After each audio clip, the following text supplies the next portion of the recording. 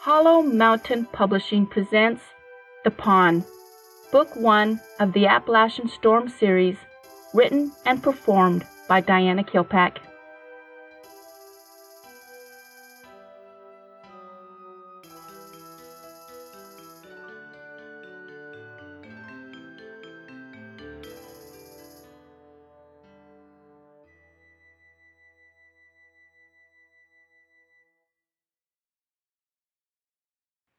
Chapter 21.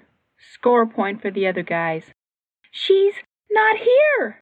Katie was walking towards her most favorite class in the whole world when she was distracted by Candace's thoughts. Who's not there? Jackie Oakland! I thought I just wasn't seeing her.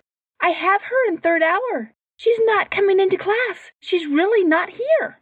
Katie stopped just outside English class, not wanting to go in just yet. Maybe she's late. No, the bell rang. She's not coming in. Katie looked up as her school's bell rang, announcing she was late for class. Why does something always happen during third hour? She peeked into the classroom. Both Tyler and Lizzie were watching her. She quickly moved out of sight so Miss Smith couldn't see her. Katie, are you there? Candace reached out impatiently. Yeah, I'm here. I've been having that tingling feeling all day. It's getting stronger. I'm afraid she's out there, all by herself. Katie recognized the panic in Candace's thoughts and gave a sigh. I'm on my way. Thrusting her book bag on her shoulders, Katie started walking down the hall. Katie, wait up. She turned to see Tyler running up behind her. I want to come too, he blurted out. I appreciate your offer, but I don't think it's a good idea. He raised his eyebrows. I don't want to hurt your feelings, but you're only going to slow me down. Tyler nodded, looking down at his feet. She reached out and patted his arm. I'm sure it won't be long. Mr. Sanders, Miss Johnson, aren't you supposed to be in class? Katie closed her eyes. This could not be happening. Turning, she faced the principal. I need to leave, Mr. Davis. I don't think so, Miss Johnson. You turn around and go to class or face the consequences. Katie stood there weighing her options. Every time she tried to be respectful to this man, he ran over her. Frankly, she was sick and tired of the threat of consequences. Slowly turning back down the hall, she started walking away. Miss Johnson, you will come with me. No, Mr. Davis, I need to leave. Walking into the office, she signed herself out. The reason for leaving she left blank. Her heart thumping, she turned back around and walked out. Mr. Davis was standing in the same spot she had left him. You need to learn the proper respect. Respect goes both ways, Mr. Davis. She walked out of the building. Reaching her car, she flew out of the parking lot, her back tires squealing behind her. Consequences be damned, she thought in disgust. It took 30 minutes to reach Central High. She pulled into the pull-around. Candace ran out and jumped into the passenger seat. Do you have any idea where we should start looking? I think so. Do you feel that tingling sensation? It's coming from that direction. Candace pointed to her right. Katie had been so pent up about her run-in with the principal, she hadn't felt anything. Leaning back and relaxing, she felt the stirrings. Yeah, I feel it. Putting her car in drive, she started driving slowly. Taking a few turns, she ended up on the edge of some kind of park. Getting out of the car, the two girls started walking towards the wooded area. They went just beyond a swing set when they heard a cat-like scream. Both girls started running towards the woods. Taking off the clothes as fast as they could, they changed and took off. The tingling waves built up into a crescendo, then stopped. Running as fast as they could, eventually they entered a small clearing. This is where Jackie had changed. Human footprints entered the clearing. Dirty snow and mud showed the place where she had rolled around in the snow. Large tracks of another cat came from the east, circled, and even resting a few times. Two sets of tracks left the clearing together. Katie smelled the other animal's scent. Relief washed through her when the evil pungent smell was a little stronger than Jackson. Score one more for the other guy, she thought to herself. She didn't see any reason to follow the tracks. Turning, she headed back. The two girls dressed in silence. Going back to the car, Candace turned the heater up high. She started sobbing. Katie didn't know how to comfort her. We're not going to be able to save everyone. My fault, Candace said between sobs. No, it's not your fault. Look, we don't know what just happened. She didn't die. We didn't see a body. They walked off together, just like you and I did when I came and got you. Candace looked up, a small frown forming. I don't remember walking off with you. That's because you passed out. I had to drag your sorry butt all the way to my house. Candace laughed softly. I didn't handle changing well, did I? Nobody handles changing well. Candace looked out into the trees. Do you know what the hardest thing about all of this is? Yes.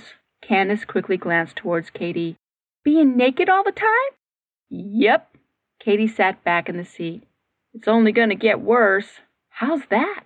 Katie chuckled. Tyler's going to be naked all the time. Oh, crap! I didn't think of that. Katie couldn't help grinning over the comical frown on Candace's face. Yeah, well, I'm sure Lizzie has. Katie got back to school when lunch was getting over. She felt pretty good about only missing one class. Sitting in 7th hour, the tingling sensation began running up and down her spine. Just to make sure, she followed the sensation. She quietly stood outside the boys' restroom until Tyler walked out. His face was wet. She didn't know if he was sweating or if he threw water in his face. It didn't matter. He was on the verge of changing. It was a good thing it was Friday. If they were lucky, they could be completely done by Monday morning.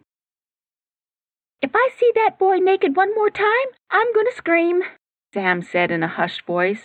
I know it's not his fault. It just seems he is having a little harder time controlling himself than the rest of you. Katie glanced out at the falling snow. Maybe we're not handling this very well, she said softly. If it were me, I'd be mortified if I kept flashing my naked body in a room full of guys. We're here too. I know why we're here. But it's obvious Tyler is a loner. When Candace and I were running through the woods, it almost killed him to ask for help. Candace leaned in. The only thing he said was, hurry. Now we're all here trying to help and support him, but maybe all he needs is to be alone. Katie looked back out at the falling snow. I believe the dangerous time when seekers would have come for him is past. Let's go home. Give the guy some space. Hearing footsteps, Katie looked up to see Tyler walking into the room. A sheet was draped around his shoulders, toga style. He stopped dead when he saw all the girls huddled together, whispering. He nonchalantly leaned up against the wall, his eyes hooded. He acted as if he didn't have a care in the world. Katie believed it was all an act. He did care that they were talking about him. Smiling towards him. Slowly standing straight, Tyler swaggered towards them. Sitting down, he cocked his head to one side. Tyler, we've been thinking. Katie reached over and touched his shoulder. Maybe you wouldn't mind being alone until you conquer changing. Tyler raised his eyebrows. We have never had any problem with seekers after the original change, Katie found herself explaining. That's when the tingling sensation goes away, so I believe you'll be relatively safe here. Do you think you'll like that? Sam interjected. Or would you like us to stay? Relief washed over Tyler's face, his features relaxing into the first smile Katie had seen in the last 24 hours. You would like us to go? Katie wanted to clarify. A definite nod. Sam got up and started putting on her coat.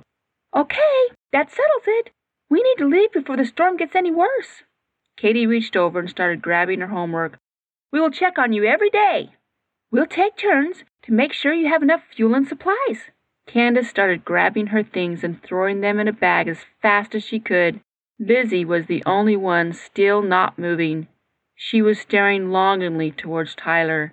Katie could tell she wanted Tyler to ask her to stay. Not wanting to embarrass her friend, she decided to start packing Lizzie's things too. When everything was packed, she grabbed Lizzie's coat, placed it on her shoulders, and pushed her out the door. A final wave, and they were all headed down the rutted road. A smiling Tyler standing in the doorway. Katie gave a sigh of relief. She was glad she was going home.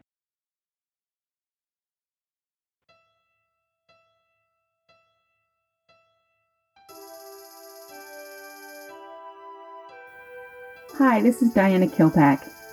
hope you've enjoyed this week's chapter of The Pawn, the first book in the Appalachian Storm series. Until next week, and our imaginations meet again, have a great day.